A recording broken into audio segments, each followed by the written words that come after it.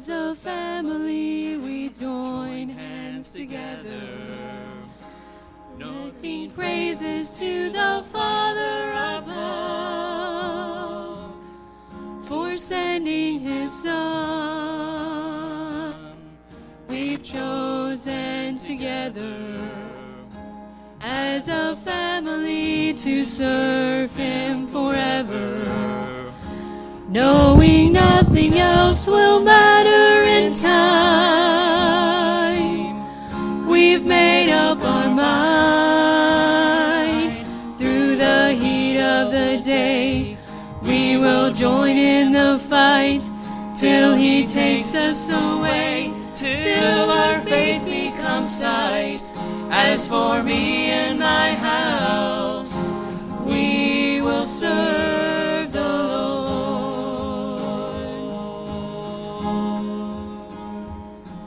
We stand here together as a family. We join hands together, lifting praises to the Father above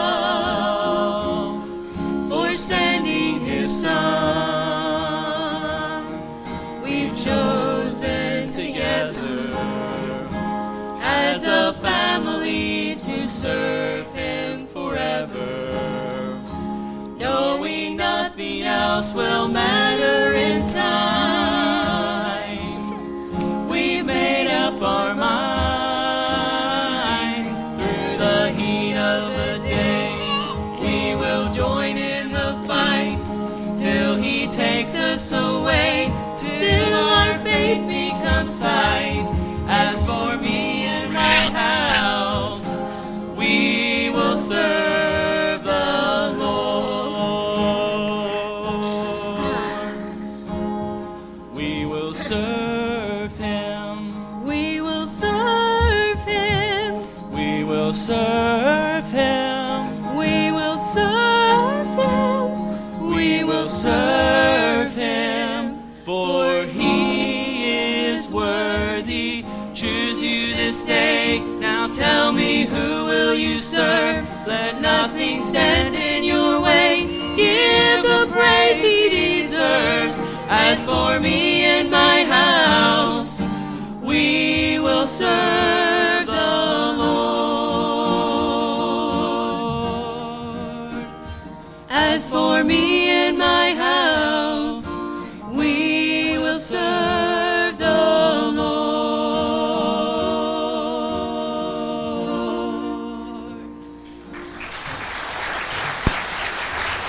It's very brave to bring any person on stage who does not fully understand the impact of a YouTube video and a job interview. You know what I'm saying? Some of you have been there. Well, moms, I'm so glad you're here today. And thanks again for honoring us with your presence. You know, the role that ladies have in the kingdom of God is truly extraordinary. They often make contributions that create a ripple effect in others. And in our second session of the series, we're going to consider today a lady named Rahab, a most unlikely woman of faith. Our text passage is in the book of Joshua, chapter 2. And I'm going to ask you if you're physically able to stand for the reading today in honor of the Word of God. I hope you'll get connected here in the passage. We're going to start reading in verse number 1. And Joshua, the son of Nun, sent out of Shittim 2 men to spy secretly, saying, "Go view the land, even Jericho." And they went and came unto an harlot's house, named Rahab, and lodged there. It was told the king of Jericho, saying, "Behold, there came men in hither tonight of the children of Israel to search out the country." And the king of Jericho sent unto Rahab, saying, "Bring forth the men that are come to thee, which are entered into thine house, for they be come to search out all the country." And the woman took the 2 men and hid them, and said thus, "There came men unto me, but I wist not whence they were. And it came to pass about the time of shutting of the gate, when it was dark, that the men went out. Whither the men went out, I wot not. Pursue after them quickly, for ye shall overtake them. but she had brought them up to the roof of the house and hid them with the stalks of flax which she had laid in order upon the roof. And the men pursued after them the way to Jordan unto the fords. And as soon as they which pursued after them were gone out, they shut the gate. And before they were laid down, she came up unto them upon the roof. And she said unto the men, I know that the Lord hath given you the land, and that your terror is fallen upon us, and that all the inhabitants of the land faint because of you.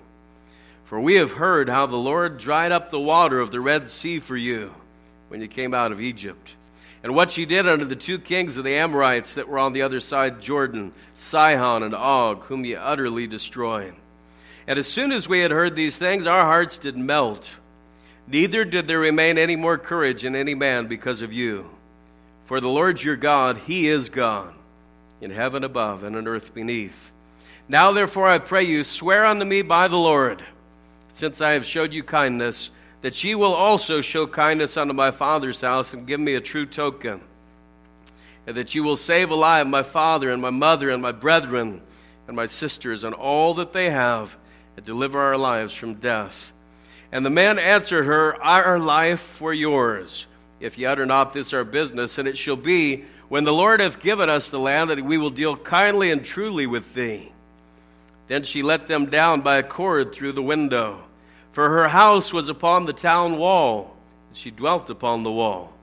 And she said unto them, Get you to the mountain, lest the pursuers meet you, and hide yourselves there 3 days, until the pursuers be returned, and afterward may you go your way. And the men said unto her, We will be blameless of this thine oath which thou hast made us swear.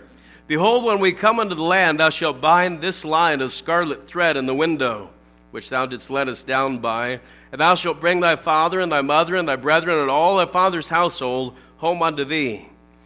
And it shall be that whosoever shall go out of the doors of thy house into the street, his blood shall be upon his own head, and we will be guiltless. And whosoever shall be with thee in the house, his blood shall be on our head, if any hand be upon him. And if thou utter this our business, then we will be quit of thine oath which thou hast made us to swear. And she said, According unto your word, so be it.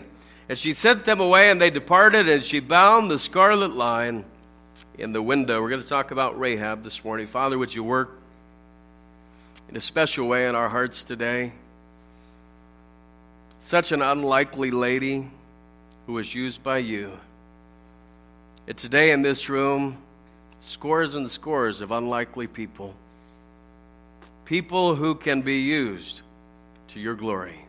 And so I pray that you would grant us today mercy in delivering your word. Grant us power from the Holy Spirit of God.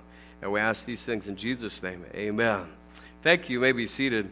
Thank you for standing through the reading, and I hope you attached to it this morning. Rahab was a woman who made an impact. And of all the mothers in the Bible, maybe an unlikely one that we would look at on this Mother's Day. You know, the fall of Jericho is one of the most interesting events in all of history. Jericho was a city-state. Like many of the ancient civilizations, they were large enough to have their own king. And most historians say that Jericho had between 1,200 and 2,000 people. Inside of the city walls, there was a lower portion of land that was 9 acres, and then up above on the top of the city, there was another 6 or 7 acres. The people of Jericho had their own government, but they weren't big enough that they were their own race. They were connected racially with a tribe known as the Amorites. And the Amorites is one of those in the Bible that's listed in all of the ites, where God said they're going to be destroyed for their sin. The Amorites and the Jebusites and the Higgites, and there's all kinds of ites. And if you read through the Bible passage, you'll see that. Jericho was a fortress against invasion. It was well constructed with a lower wall to guard an embankment that rose to the actual city wall. And flowing through the city was a spring where they were able to have water year-round. At the time the Israelites showed up, they had just gathered the harvest into the city. Rahab and her family lived in a dwelling that was inside of the wall. We just read that. We don't know how old Rahab was when the two spies arrived at her door, but we do know that she made an impact on many lives around her. And we want to see her life in 4 ways this morning in this passage. First, we see the reality of her situation. The notes are provided in your bulletin if you'd like to follow along with us as we go. The reality of her situation. Now, some Bible historians have said that Rahab ran a bed and breakfast, a small hotel there in Jericho. But look, this wasn't a Motel 6, okay? She left the light on, but for a whole different reason. She did not go with the Tom Bodett theory on that. The Old Testament says some people don't even know who Tom Bodett is, so that did not work. Tom Bodett's the guy at the Motel 6 commercial that says, "And we'll leave the light on for you."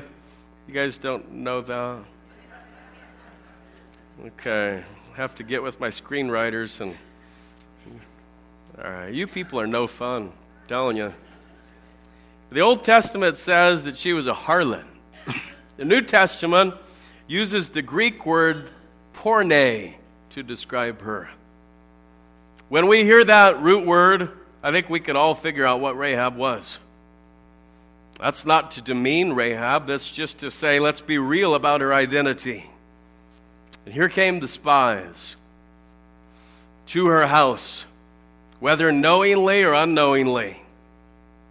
Some commentators tell us that brothels in ancient times had markings or hangings that let people know what they were.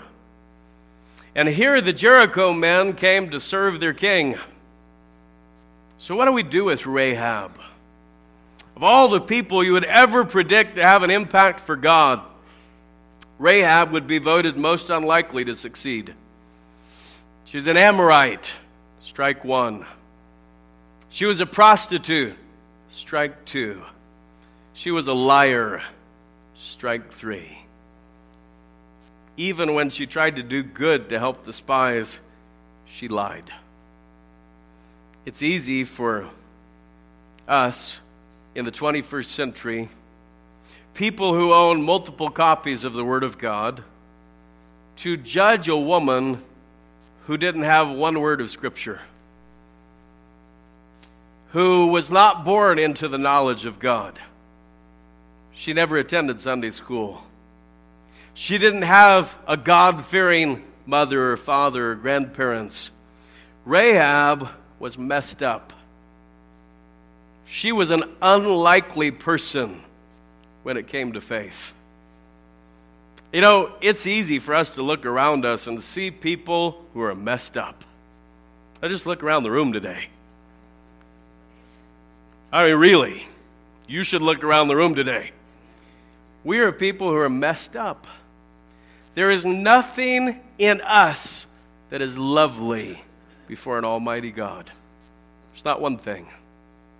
In fact, the best that we have, the Bible says, is like a filthy rag for the righteous God. Unless we think that we're all that, turn to Revelation 21 and let's just go through the list and see who we are. Revelation's the final book in the New Testament, so turn all the way to the right. Revelation chapter 21. This pretty much sums it up. You say, well, I'm not here today as an Amorite, and I'm not a prostitute. And so I've done some pretty good things. After all, I'm in church on Mother's Day. Look at Revelation 21 and verse number 8. But the fearful and unbelieving and the abominable and murderers and whoremongers and sorcerers and idolaters and all liars shall have their part in the lake which burneth with fire and brimstone, which is the second death. Why did God have to go and put liars in the mix? And there aren't many murderers in this room. I don't really know of any. And I don't know if any of them who are would want to raise their hands. There's not many sorcerers here in the room today. But I stand firm on the fact that we're all liars. We're all liars. We're all messed up. We have issues. We don't have any redeeming qualities on our own before a holy and righteous God. That's why we're in the same boat as Rahab.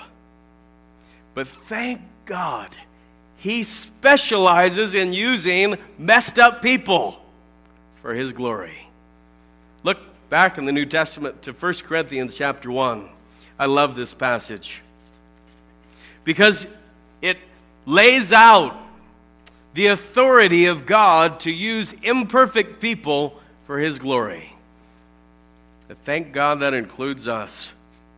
1 Corinthians chapter 1. There's an actual calling here.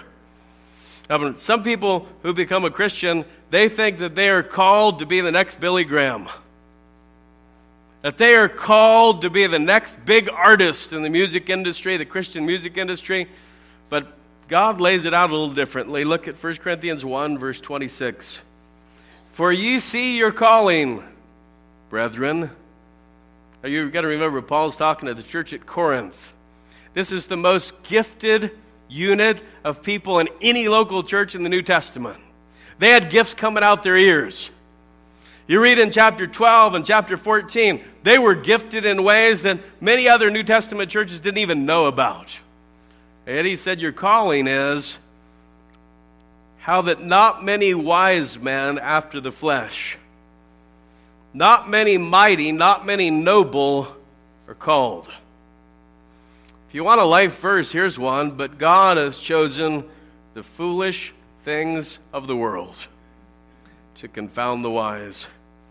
And God hath chosen the weak things of the world to confound the things which are mighty, and base things of the world, and things which are despised hath God chosen, yea, and things which are not, to bring to naught things that are, that no flesh should glory in his presence. But of him are ye in Christ Jesus, who of God is made unto us wisdom and righteousness and sanctification and redemption.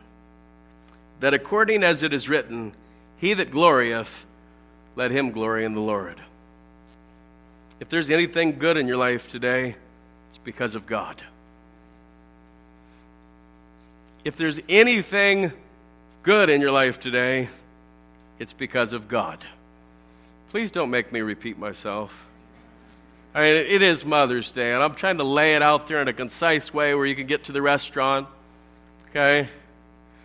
If there's anything good in your life today, it's not because of you. It's because of God. Amen. Well, looky there. I have come prepared to amen myself if I need to today. But thank you for chipping in. I appreciate that. Here's Rahab. 3 strikes. Amorite, prostitute, liar. She was messed up. And yet God used Rahab for his glory, and we're going to see that. You know, if you're not thankful that the Lord uses messed up people, then you have the wrong view of yourself. You have too high a view of yourself. The reality is that Rahab was a sinner in need of a Savior, just like every mother here today, just like every person here today. But then we see the reason for her service. So not only the reality of her situation, but the reason for her service. Rahab is mentioned in the great chapter of faith in Hebrews 11. It says, by faith the harlot Rahab perished not with them that believed not, when she had received the spies with peace. You know, Rahab was a woman of courageous faith. She risked everything because of what she had heard and believed. She didn't risk her life to get faith. She risked her life because she had faith. And there's a significant difference between those two. When she went up to talk to the spies on the roof, look what she said. Let's go back to Joshua 2. I don't want you to miss this. Joshua 2, back in the Old Testament again. We got to do something to wake you people up. Had too big of a Mother's Day breakfast out there. All right, here we go. Joshua 2, verse number 9. And she said unto the men, I know that the Lord hath given you the land. Now, if you're looking at your Bible right there in verse 9, how many of you see that all of the letters in the word Lord are capitalized right there? See that? If they're not capitalized in your Bible, you don't have a very good translation. Because the Hebrew word there is Yahweh. Okay? That's the name Jehovah. And all the letters should be capitalized in that word. And Yahweh is a name, and it's a special name. It was the covenant name that God had with his own people. Nobody else even knew this name. This was a name that God had to reveal to his own people so that they could call him this. And the Jews for centuries would not even write the whole name out. They'd write one letter and then the blank. Because this was such a special name. The name Jehovah. Rahab calls their God Jehovah. Not just in verse 9, but also in verse 10. And also in verse number 11. And also she says in verse 12, swear to me by Yahweh. Swear to me by the covenant God, Jehovah, that you're going to save my family alive. How did she know that name? Unless God himself had revealed it to her by faith. Now, there are times in the Bible where God revealed himself and his name to people. There was another unlikely woman. You may remember her. Her name was Hagar. Hagar was an Egyptian handmaid that they brought out of Egypt. And look back into Genesis, and I want to see her life just quickly here this morning. Just a thought on her life. Going back to Genesis, get there to chapter 16. Sarah, Abraham's wife, couldn't have children. If you've ever read Genesis, you know the story on this. They were both way up in years. She couldn't have kids, and so she said to Abraham, her husband, Abraham, here's my handmaid. Go in to my handmaid and have a child with her. And Abraham did. The Bible says in Genesis 16:4, and he went unto Hagar, and she conceived. And when she saw that she had conceived, her mistress was despised in her eyes. So she began to treat Sarah like she was Abraham's wife, and that's a bigger story that we could even get into this morning. She ran away. And when she ran away, verse 10, the angel of the Lord met her. The angel of the Lord. Some people think this is a theophany. It's an earthly appearance of Jesus Christ. The angel of the Lord told her she was with child and said to call his name Ishmael. Said he's going to be a wild man. Now look at verse 13. And she called the name of the Lord. See, it's all capitalized there. That spake unto her. Thou God seest me. She called the name of the well, Thou God seest me. And the name of the well became Beer Lahairoi, which is the well of him that liveth and seeth me. Hagar was given God's name by God, just like the covenant people and just like Rahab. And so Rahab called him by his covenant name because she believed in the God of Israel and she served the God of Israel. And here this unlikely lady had a greater faith than most of the people on the other side of the Jordan River that had seen God work miracles. She said, the Lord your God, he is God in heaven above and on earth beneath. And her works were just an expression of the faith that she already possessed. That's why James lists her in the same passage, James chapter 2, where he speaks of the faith of Abraham. There were people on the other side of the river who knew all the commandments. They knew when and where to sacrifice. They knew how and when to keep the Sabbath day properly. They expressed faith, but they weren't really willing to risk anything. See, they expressed faith with their mouth, with their words. They said, "We believe you, God." But their actions said, "We don't believe you. We're going to murmur, we're going to complain, we're going to doubt at every turn." And Rahab's actions said, "Yes, I do believe." What about us? Rahab risked everything because of her faith. What do we risk to follow Christ? The New Testament says authentically following after Christ means that we forsake all to go after Him. It means we deny ourselves and we take up the cross and follow Him. Having the right information about Jesus Christ won't get you to heaven. It takes authentic faith. And authentic faith produces practical, authentic works. Now, folks, Jesus didn't come and give His life for us to play it safe. You know where the safest place for an airplane is? It's in the hangar. Right?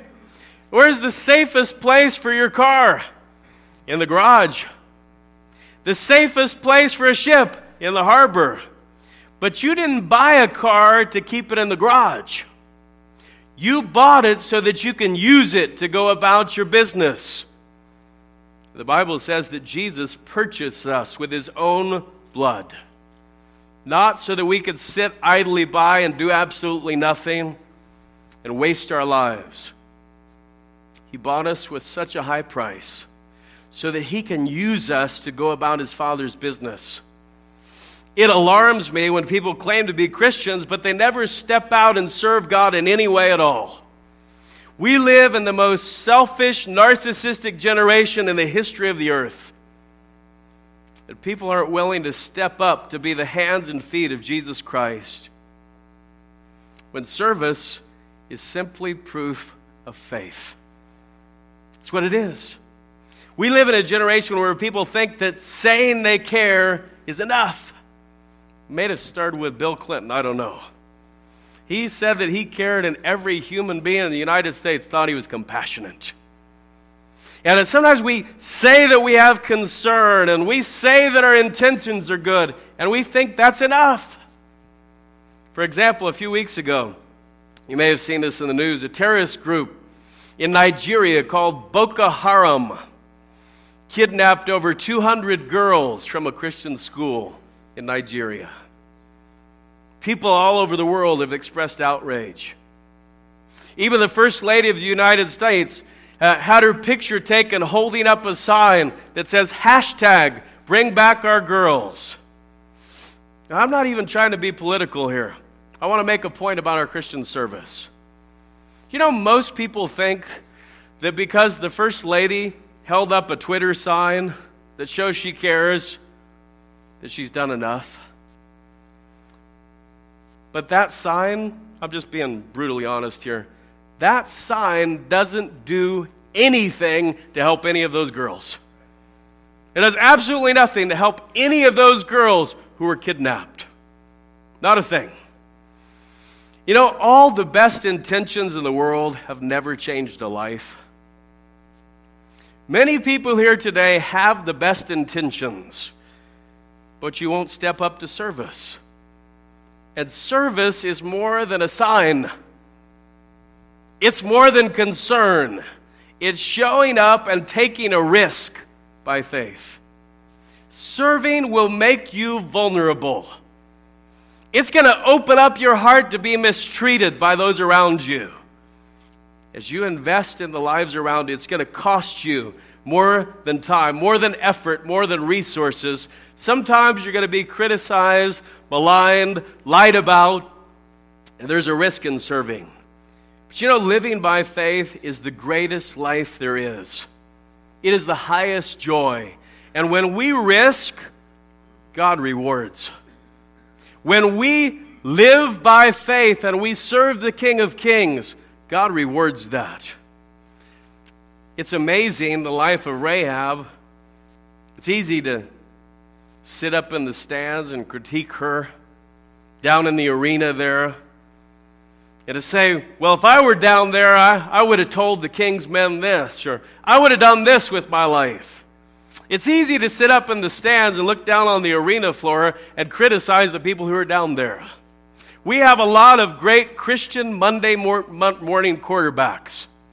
The NFL draft just happened this week, and there are a lot of people who are criticizing their team's pick.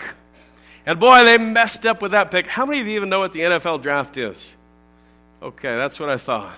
That is probably not. I'm going batting zero on the illustrations today. But you know, it's easy for us to look at other people's lives and say, boy, he should do this, she should do that. How'd they do that? Why'd they do that? But God wants us to get into our own shoes and live for his glory, to actually serve. That's what Rahab did. And so the reason for her service. But then we see the representation of her salvation. The representation of her salvation.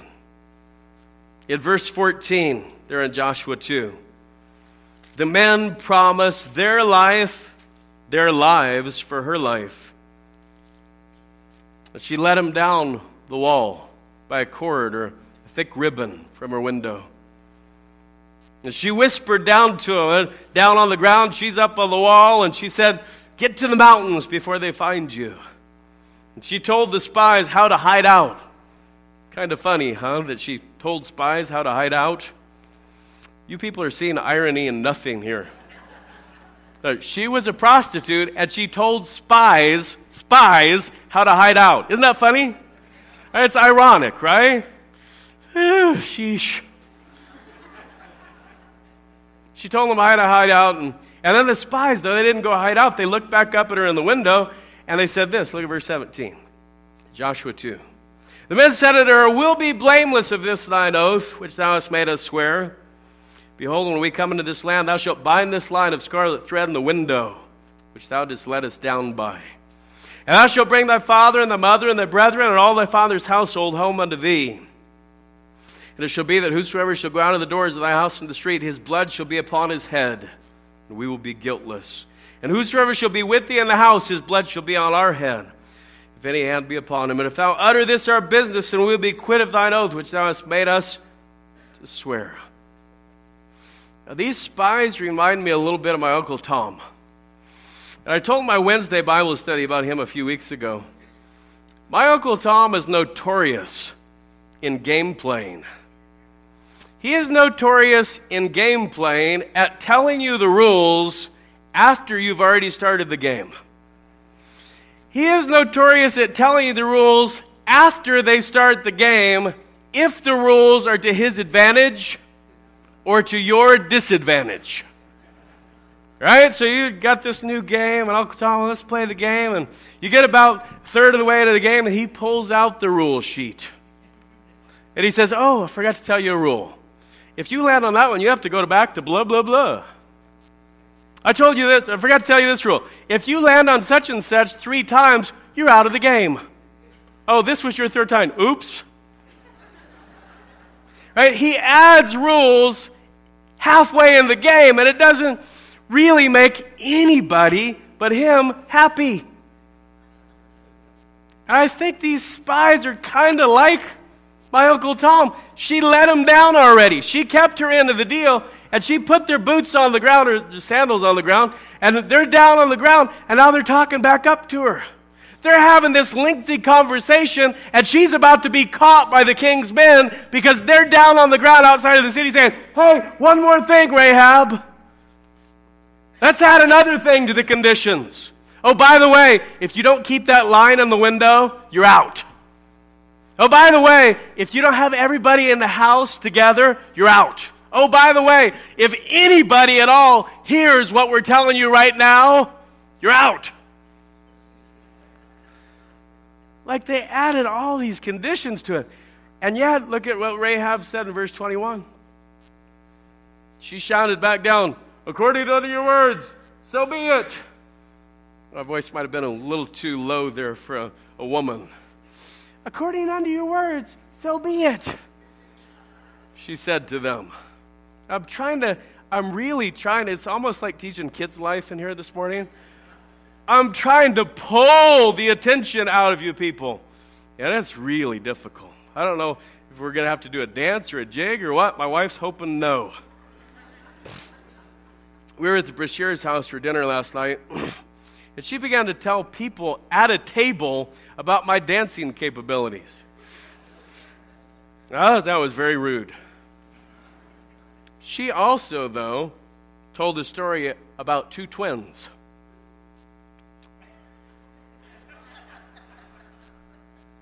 Right? Did everybody hear what I just said?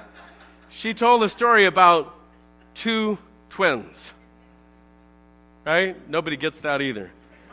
I'm telling you got that one? Two twins. Like there could be anything else. Right? Could there be one twins? Could there be three twins? No. So I got her back just now. Obviously, it was very effective. Very, very effective. She may have gotten the better of me on this one. So here the spies are. They said, keep the line in the window. That's how we know where your house is when we come back. Anybody in this house is safe. Anybody outside this house is doomed. And she agreed. And she sent them away. And immediately, the Bible says, she bound the scarlet line permanently in the window. She tied it off, and it's not moving. And when people of Jericho walked by and said, what's that? And she didn't have much to say, because she couldn't tell them everything that happened. And when the Jews crossed the Jordan River on dry ground, they came directly toward her window probably, and there the scarlet cord was hanging in the window. You know, the scarlet cord hanging in the window was not the object of her faith. It was the evidence of her faith. There was nothing special about the ribbon, but there was something incredibly special about what the ribbon had represented: salvation. And when the Israelites returned to take the city, that ribbon would highlight to them a people who were saved from destruction. We always want to be careful when we take an Old Testament example and make New Testament applications. But this scarlet cord definitely represents the safety that we have through the sacrifice of Jesus Christ. When God sees the blood of Christ, we're at peace with Him. There is therefore now no condemnation to them which are in Christ Jesus. Jesus said it this way in John 5. Verily, verily, I say unto you, he that heareth my word and believeth on him that sent me hath everlasting life, and shall not come into condemnation, but is passed from death unto life. All those in Christ Jesus are saved. Everybody in Rahab's house is saved. But anybody outside of the house, they're living under condemnation. They're trying to do it on their own. Anybody outside that house had to stay safe on his own. And nobody could do it. You know, refusing to accept the sacrifice Jesus made for your sins puts the entire responsibility of making peace with God on you. If you die having rejected Christ, you will spend all eternity without Christ. Some would say that the scarlet cord is like believers' baptism. Baptism doesn't save us, but it shows others we've been saved. Once again, we don't want to get too heavy into types and symbols. New Testament doctrines aren't defined by Old Testament stories. But you know, this example of faith that people like Rahab had can be great encouragement for us today. I want to see the rest of the story, the end of the message here, this fourth part.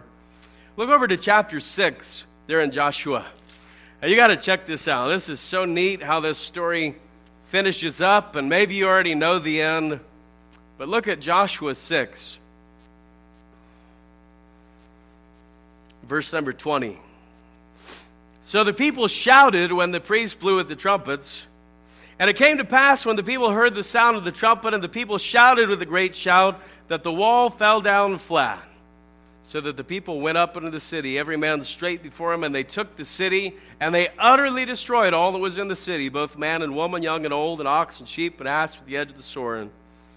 But Joshua had said unto the 2 men that had spied out the country, Go into the harlot's house, and bring out thence the woman, and all that she hath, as ye swear unto her. And the young men that were spies went in and brought out Rahab and her mother and her father and her brethren and all that she had, and they brought out all her kindred, and left them without the camp of Israel, and they burnt the city with fire, and all that was therein, only the silver and the gold and the vessels of brass and of iron, they put in the treasury of the house of the Lord. You know, because of her faith, Rahab's family and perhaps her friends were saved. If you're into Bible archaeology, you should look up the digs that have been done around Jericho. Some as far back as the early 1900s. And it's fascinating, some of the things that have been found. A German excavation, a team went in from 1907 to 1909 on the north part of the city. And as they dug down and they found the ancient wall of Jericho, they found that there's a short stretch of the lower wall that's still standing, with rooms attached to it. Whether or not that was Rahab's house, the Bible indicates that she and all of those that were with her were carried to safety. One of my favorite things to point out in the Joshua 6 passage comes in verse 25. See, Joshua was born not as Joshua. He was born as Hoshea, the son of Nun. His original name in Hebrew was Hosea. But Moses gave him a new name. Moses said, you're not going to be called Oshea anymore. Your name now is going to be Yeshua. See, what's the difference? Well, Oshea, his old name, had a special meaning. Yeshua, his new name, here's what it means. The Lord is salvation. The Lord is salvation. The New Testament name, believe it or not, is Jesus. Jesus. Now I want you to look at verse 25. And Jesus saved Rahab the harlot alive. Catch that? Jesus saved Rahab the harlot alive. Can you put your name in there? Has Jesus saved you by his grace through your faith? Look further down in the verse. I love this. She dwelleth in Israel even unto this day. By the time this story was recorded in Scripture, Rahab had become a permanent part of Israel. She lived in Israel as a Jew until her dying day. She wasn't born a Jew, but she became an Israelite by faith. Now go to Matthew chapter 1, and we're going to see the rest of the story as we close. Matthew chapter 1.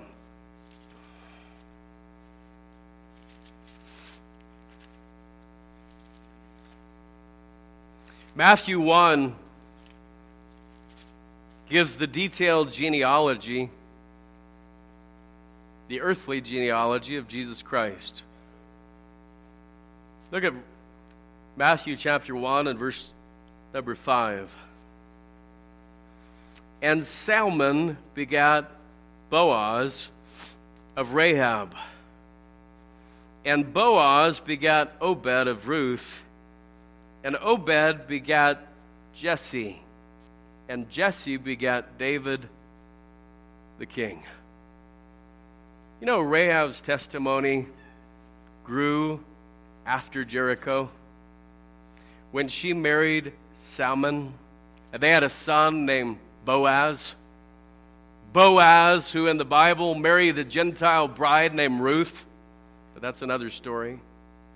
Rahab shows us how much individual faith can affect an entire family.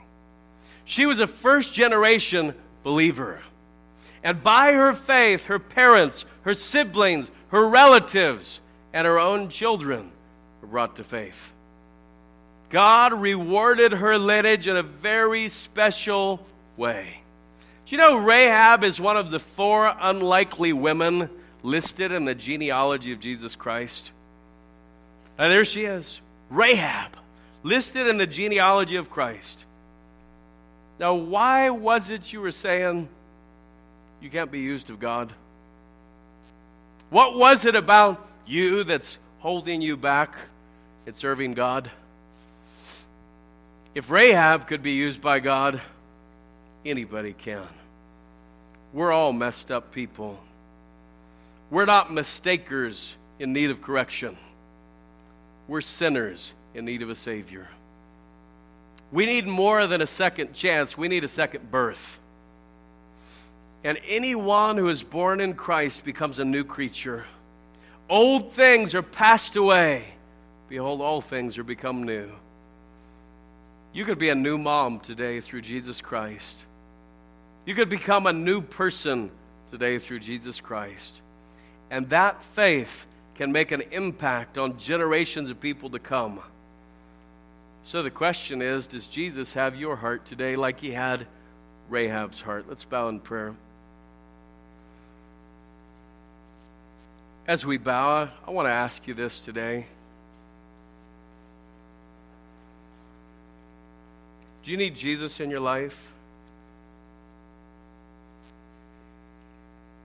Could you say, like the Bible says about Rahab, and Jesus saved Rahab alive? Is that your story? Is that your testimony? I don't know what your need is today. I don't know what's on your heart. We could take the Word of God and show you how you can know Jesus Christ as your Savior. Just come to us anytime during the invitation today or after the service or during the week. We'd love to show you the Word of God, how you can know Jesus. Today in our invitation, we're going to ask any mothers who would like to come to the front for a commitment prayer to come to the front. We're going to pray with all the mothers together at once. And so as Casey starts to play, moms, go ahead and come right down to the front and kneel or sit, whatever your physical capability is. And let's have a commitment prayer for our moms today, just as we get ready for baptism here. All right, so let's have any moms who want to come for a commitment prayer, just come right on up to the front. And either kneel or sit on a seat. If you can't make it up to the front, moms, we get it. We understand.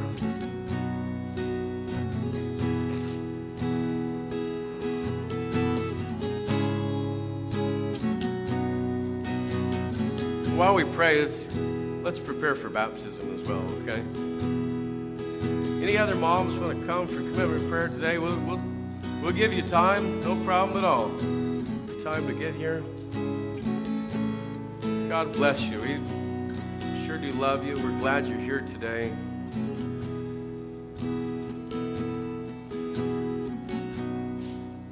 Moms, let me pray with you. Our Father in heaven, we're so thankful for our mothers.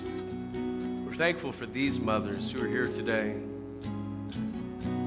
God, you know the heart of every woman in the front of this room or out there in their seats. Every mother, you know her heart. You know whether or not she's your child by accepting Jesus Christ. And if there's a mother today without Christ, I pray that you would impress on her heart her need for salvation. I pray that you would be with these mothers as they teach, as they influence, as they love their children, their grandchildren, their great-grandchildren. That you would be glorified in their lives in a very special way, that there would be a ripple effect of their faith into Christian community until Jesus comes.